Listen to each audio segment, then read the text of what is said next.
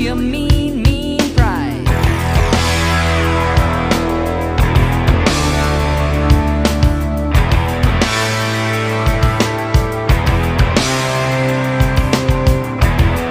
Though his mind is not for rent, don't put him down as arrogant. His reserve a quiet defense, writing out the day's events.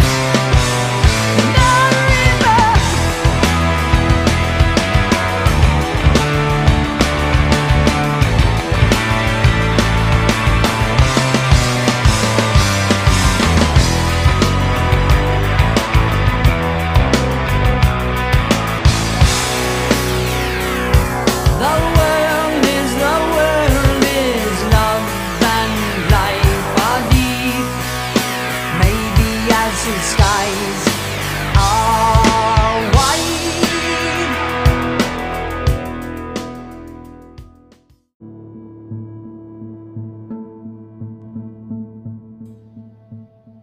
A few months after my father passed away from stage 4 CTE in February 2019, I told my wife I wanted to remove every final vestige of my past experiences with football from our home. I'd already gotten rid of 99% of the stuff anyway, but the remaining 1% needed to go too. I had attempted to do this several times before for other reasons, but she would have nothing of it. See, she thinks this is a big deal, and she looks at it the same way many other people do. She was incredulous that someone would achieve something so few other people do, and then want to rid themselves of all reminders of it. You see, the fog of the affliction had even descended in some ways around her through no fault of her own. What do you expect? She went to the same football-addicted school as me, and even though her family had nothing to do with football, living and going to school in a state that worships the golden idol every fall eventually has an impact. The affliction steals its way into your daily life.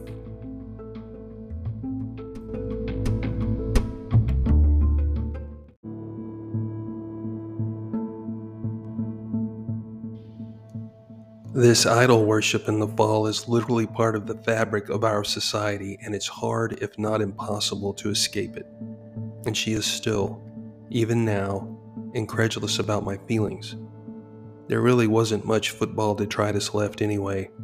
One of my college jerseys she had framed years ago for a Father's Day present that I insisted be kept out of sight in the public areas of our house, ensconced as it were in my office library.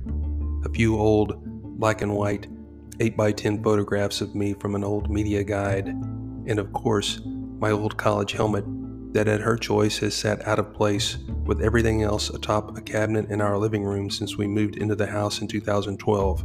A helmet, I might add, that didn't prevent me from suffering 2 concussions myself, at least the 2 concussions I know of. I just want it all gone.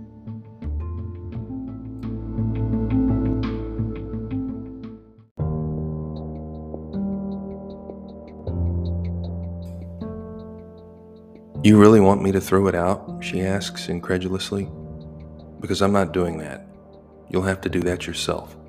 We can put it all up in the attic and you can get rid of it when you have more time to consider it. See, my wife is like this. She is always the sage advisor, the one who suggests a cooling off period before making any decision or taking any action a person might later regret. Because she knows, better than anyone, that when I make a decision, that's it. There is no second guessing or coming back on it. When my mind is made up, it's made up. There is no looking back. And so, to respect her feelings, the stuff that's left now sits up in the attic, in a hideously warped cardboard moving box, next to the 2 big footlockers containing my gear from Marine Corps deployments overseas, the stuff I actually value.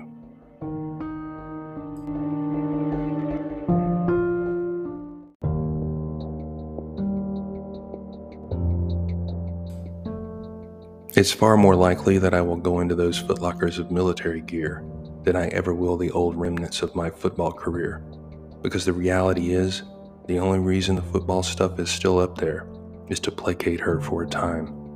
I know as sure as the sun appears on the eastern horizon each morning that it's not going to be up there for very long. It's just a matter of time, and when the time is right, it'll be gone. I want it gone first because it's ancient history and enabling material for some folks who just can't have a conversation without mentioning it and who insist on labeling me for something I quit doing 30 years ago. But secondly, and most importantly, it's a constant reminder of something much bigger, something our family has only recently come to grips with over the past few months, what the game took from all of us.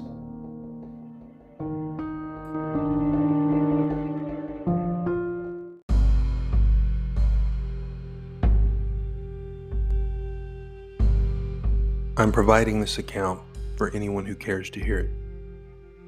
At times, football on the college and professional levels anyway appears to be bigger than ever, and I'm under no illusions that anything I have to say about how the game in many ways ruined my father's life and afflicted our family for decades will have any effect whatsoever on those hungry masses who continue to fuel it. I'm reminded in this of those helicopters in the original Independence Day movie when they try vainly to bring down one of the alien motherships. Their missiles harmlessly bounce off the force field. The only difference here is I'm not trying to bring down the mothership. That's not my target. You see, I was trained by the best military professionals on the planet that sometimes you can defeat a much larger enemy, not by directly attacking it, but by subverting its grip on the populace, by winning their hearts and minds. A sort of intellectual insurgency, as it were. And I know slowly but surely, this movement is making progress where it matters.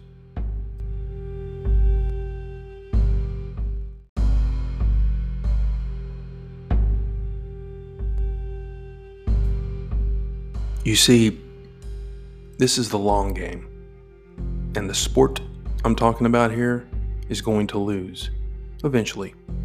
Slowly and eventually it will lose. It already is losing, as fewer and fewer boys go into football.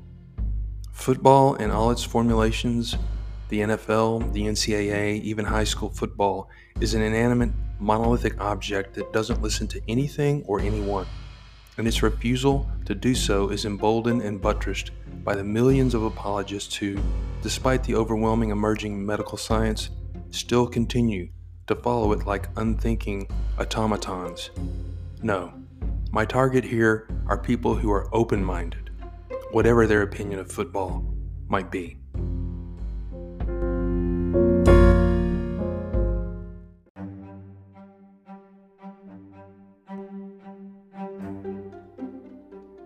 On opening day of college football season in 2015, I wrote an op-ed piece that wasn't intended for anyone outside the small circle of friends and other fledgling writers who had started following my first efforts.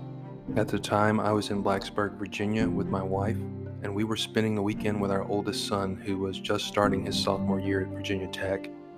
It was early Saturday morning, and we had just sat down in the Continental Divide Lounge inside the inn at Virginia Tech to have breakfast, when someone turned on a big screen television and we were suddenly hit with the cacophony of ESPN's College Game Day. Today, over 5 years out from Sports Illustrated publishing the original piece, if there's one single sentence in that story I would change, it would be this one, quote, "Football was good to my father and me, no question about it," unquote. I've subsequently realized that I said that because I was speaking to a certain audience whose lives have been spent invested in the game, deeply invested such that the prospect of them extricating themselves from that investment seems impossible to them. But I'm well beyond that now.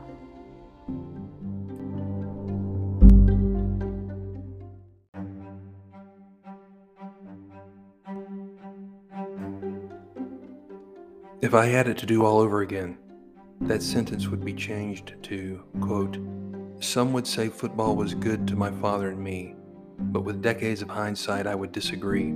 The toll it took on his life, not just in physical terms, and the resultant impact it has had on our family over many years is just too high a price when compared to the brief and fleeting benefits it may have provided. In the Sports Illustrated article, I said I wasn't speaking before my father, although he already at that point was suffering from serious cognitive dysfunction, which only worsened over the last 3 years of his life. The SI piece was predominantly my own personal story about the way playing football from childhood through Division I in the NCAA affected me and the questions I still harbor about the long-term effects. The editors at Sports Illustrated actually toned down what I had originally written because, as one of them told me, it's just too much truth for a lot of people.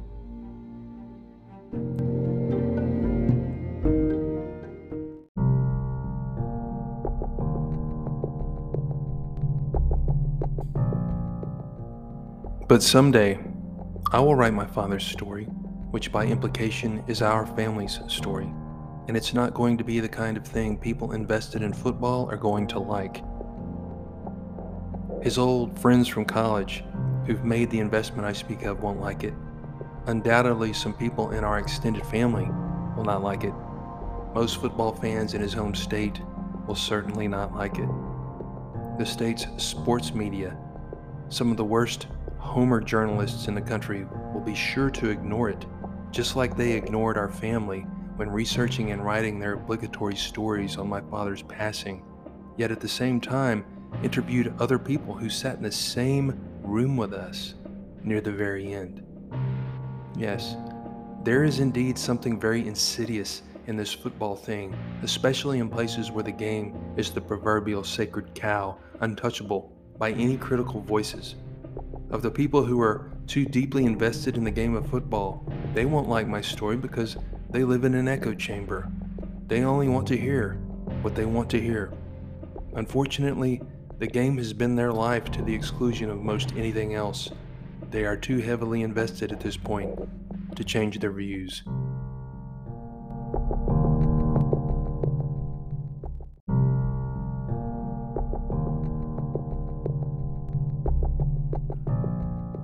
I witnessed the virulence of how this affliction can play out on all sides when my father was inducted into the Southwest Conference Sports Hall of Fame a few years ago in October 2018. Since my father was in no condition to make any public appearances at that point, let alone give any kind of speech, he would pass away only 4 months later. My brother accepted on his behalf and read a letter that was purportedly written by my father. I say purportedly because, knowing his condition, I don't know if my father wrote the letter or not, although the sentiments expressed sounded like him. But as I watched and listened to my brother over the live feed from a distance of 1,200 miles, the comforting distance, I was fascinated by the gist of the letter when compared to the reality of our family's life over many years. It simply told the assembled audience what they wanted to hear. It was playing to the audience. Dad, or whoever actually wrote that letter, was taking the high road on that day.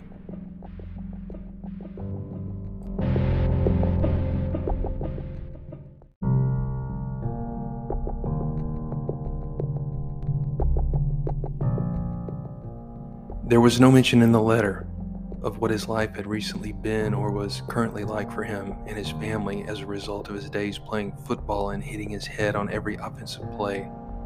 His old helmets are rutted with deep scars and grooves from front to back, mainly up and over the forehead and crown, as if a massive polar bear had used them as toys and drug steel claws across the front and top of the helmets from front to back over and over again.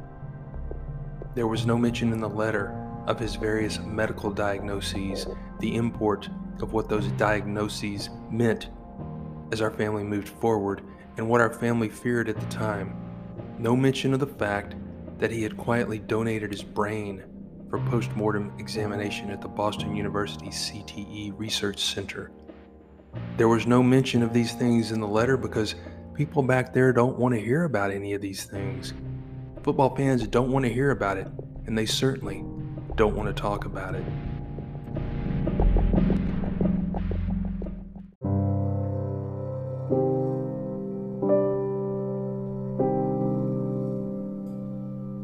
A friend once suggested I should write a book about my father. but I don't think the book I'm going to write is what my friend envisioned. No. Someday I will write the other side of the story. It's going to be a son's perspective of what it was like to grow up with a father who was afflicted from his days playing the sport of football. An affliction that we suspect had already begun to manifest itself going back to when my father was still a young man. My brother went off script in the aforementioned acceptance speech to talk for a few minutes about this, how great a father our dad was, but of course, because of the audience's football-only interests, it was very clear it was neither the time nor the place for my brother to go down that road, although I was very proud that he did. But in my story, I will pick up from where my brother left off, and it's not all going to be pretty. The other side of the story, the one nobody in football circles wants to hear, starts as far back when my father was in his early 30s, and I will continue to tell it, even if some people refuse to acknowledge it.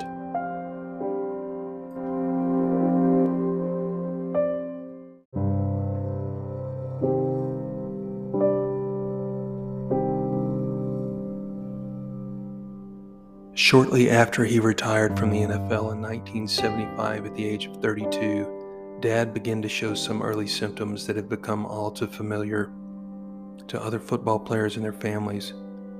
When he was diagnosed many years later with serious neurological disease and probable chronic traumatic encephalopathy, CTE, these symptoms started to make sense in hindsight, but at the time, our family had no idea what to make of them.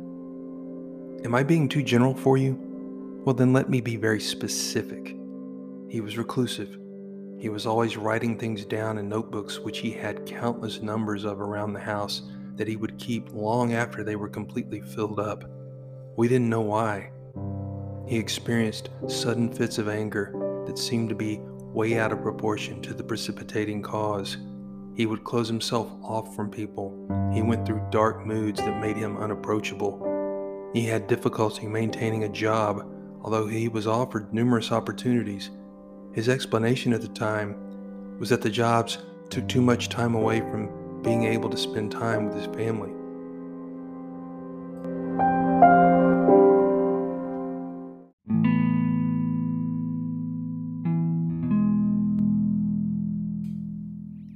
But we suspected there were other issues at play that made it very difficult for him to maintain steady employment. He avoided attending any functions that required him to speak publicly, and he didn't often attend reunions of his football teams.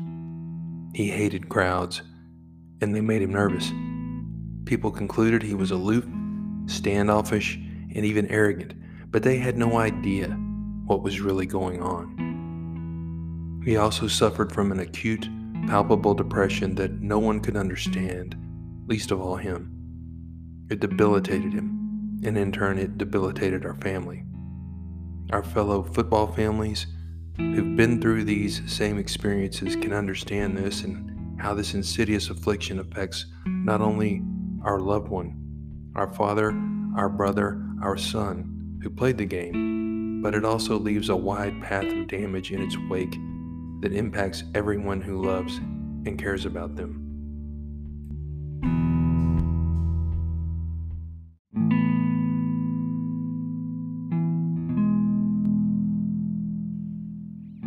Back when this started to manifest itself, Dad even wrote letters to his children, attempting to explain what he was going through. "I can't explain what exactly happened to me," he would write. And the details of the letters are not important here. The point is, he was still a relatively young man when he wrote these letters, but he knew there was something wrong. The real miracle of our father during these years is how different the disease manifested itself in him than it does with many other former players. He was never violent or destructive. He never laid a finger on anyone. He just bottled it all up inside. He was so strong he was somehow able to hide much of this and keep it under control for the most part, to live with it while at the same time knowing he had some kind of strange affliction that he couldn't understand.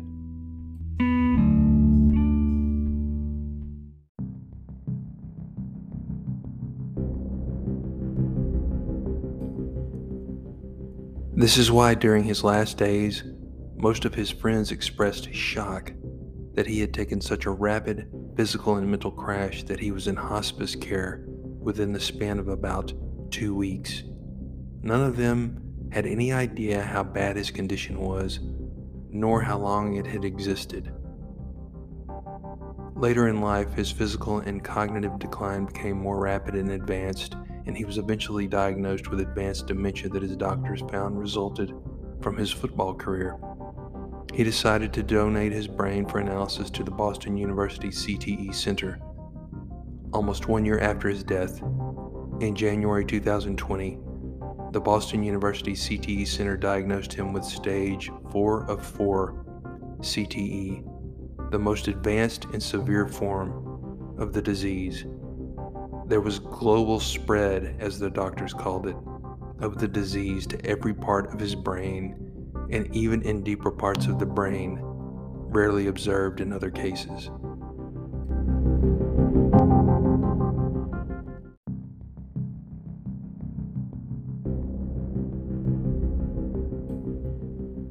Of course, 30 years ago, we didn't know anything about CTE. When you're a kid, you don't understand most things that happen around you. Events happen, and you do your best to accept them and go on. If you're a resilient kid, as I was, you file things away and maybe come back to them if necessary. But as I got older, I gained new insight and perspective into events and incidents that used to seem random and isolated, things that came out of the blue for no apparent reason, and things that were way out of proportion to whatever the real or perceived precipitating factor was. Things that go back to when I was about 9 years old. Things that if I ever told them to outsiders, they wouldn't believe it. Things that, after they happened, got sort of sealed up in some recess of our minds, never to be brought out, discussed, or revisited, because on the whole, they seemed rare and isolated.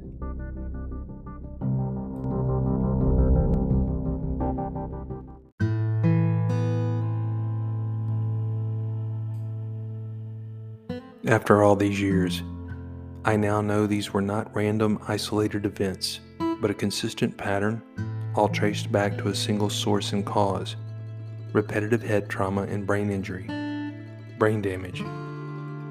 You see, my father was a gentle giant. His teammates, his friends, all of them, told us that much at the hospice and at the memorial service, and that's what they've always said about him. This was his nature, the genetic predisposition he was born with. But football did something to him. None of these things were in his genealogy on either side of his family. It was not an inherited condition. It was caused by one thing. The cause was football. The machine that is the football industry and the culture that feeds, fuels, and enables it.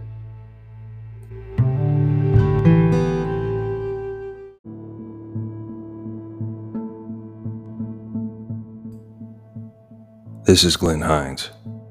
Each episode of the Welcome to the Machine podcast is simultaneously published on Spotify, Apple Podcasts, Amazon Kindle, and Medium.com. Thank you for listening.